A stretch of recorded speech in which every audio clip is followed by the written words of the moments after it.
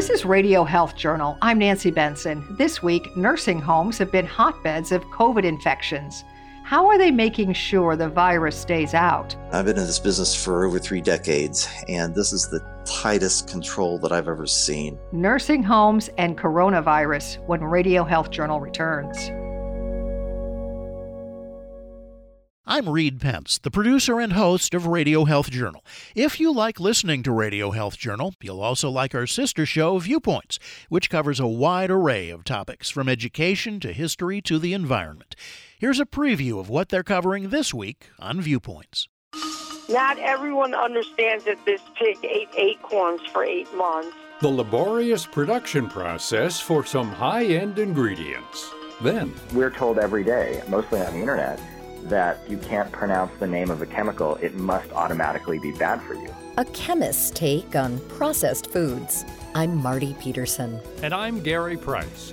These stories in depth this week on your public affairs magazine, Viewpoints. Listen to Radio Health Journal and Viewpoints on your favorite radio station. And subscribe and listen anytime on Apple Podcasts, Google Play, and Spotify. Also, follow us on Instagram and Twitter at Radio Health Journal.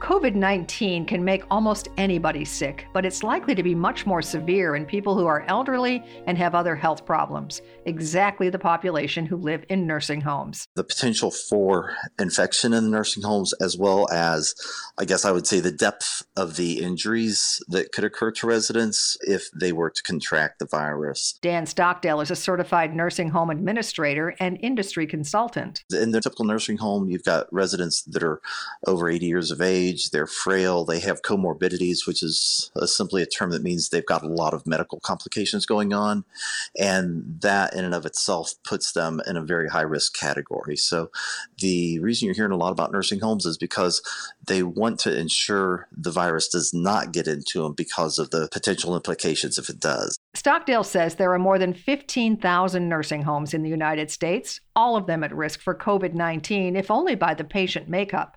Yet initially, they had no way of knowing that. A Washington state nursing home was hit first when the virus arrived in the United States, and 37 people linked to that facility were killed. More recently, thousands of nursing home residents, especially in New York, have died. It really is a silent killer.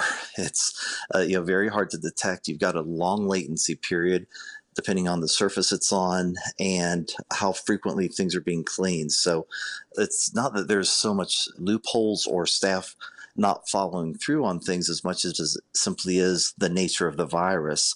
Although everybody's doing everything they can to sanitize and ensure that the virus doesn't spread, just by the very nature of it, you can't sanitize 100% of everything all the time. There's going to be spots that are missed. There could be a part of the virus on a person's phone and they lay it down on a table, and then it's on the table and it contaminates the table. Somebody else comes down and lays a candy bar or their own phone on the table, and it spreads that way. Since then, many nursing homes, assisted living, and independent living facilities have taken no chances and turned themselves into virtual fortresses. I can speak for our facilities.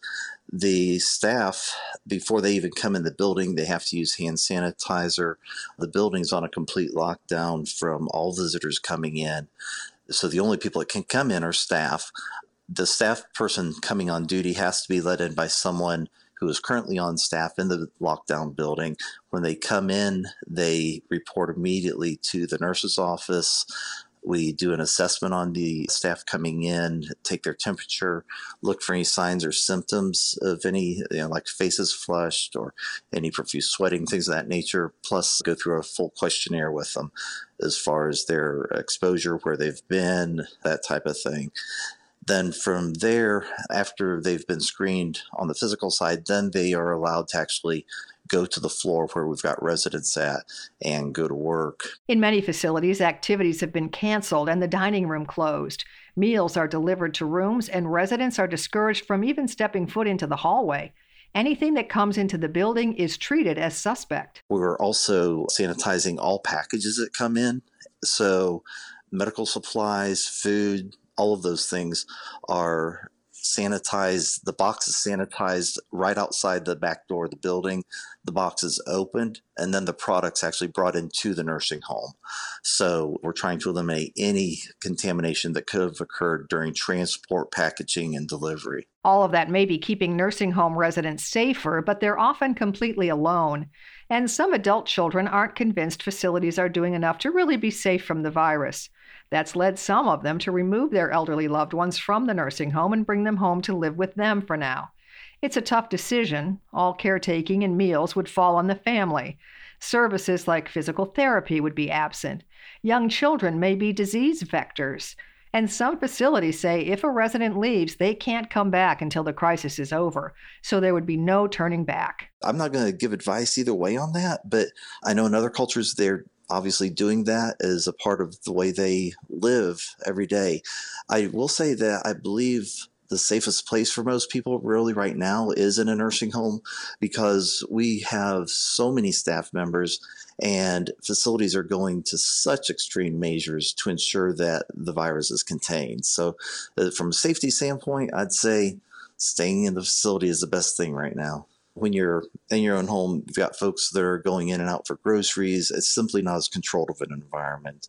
The nursing homes around this country are, and I've been in this business for over 3 decades, and this is the tightest control that I've ever seen, ever. If family members in distant locations have concerns about whether their loved one's facility is doing enough, Stockdale says they should go ahead and ask. What we're encouraging families to do is, first call the facility, communicate with them, talk to the social services director, talk to the activities director, talk to the director of nursing.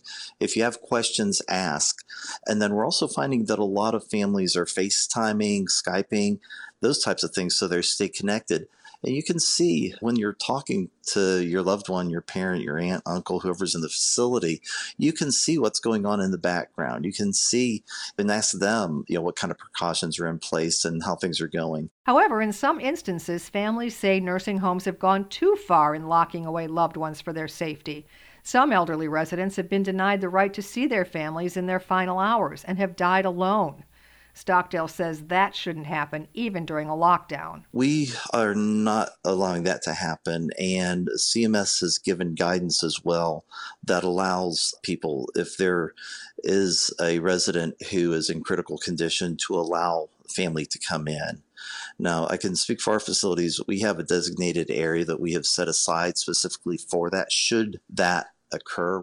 If they are just declining in general, we are not going to keep a family out. They will definitely have their family and friends with them throughout that process. However, even under normal circumstances, nursing homes are lonely places. Stockdale says at least now with coronavirus, that's getting some attention. If there's any bright spot in all of this, I think that's one of the bright spots, is we're actually seeing people reach out to the elderly. Typically, in a typical nursing home, you have a rush of people who are wanting to volunteer and reach out and provide things for residents around the holidays, and then they're gone for the next 10 months. But it's actually bringing folks out again, and it's wonderful. I was in a rural Nebraska nursing home 2 days ago. The residents in this particular facility, they are coming out of the room, but just one by one, so that they can kind of be out and around the building.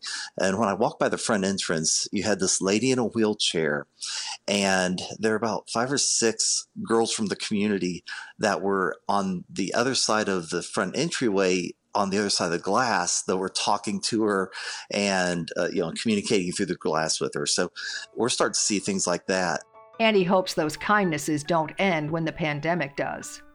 You can find out more about all our guests on our website, radiohealthjournal.org. Our studio producer is Jason Dickey. I'm Nancy Benson.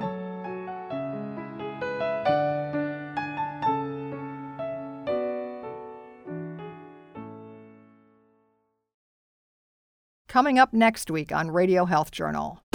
So I'm worried a lot of people are going to be thrown out of work and are never going to find a way back. What will the economy look like months or years down the road once the pandemic is over? Then how coronavirus has spurred telemedicine, and doctor visits may never be the same. The genie's out of the bottle. There's no question that telemedicine reimbursement will be forever changed. Everybody has access to a telemedicine app of some sort. All that and more on Radio Health Journal.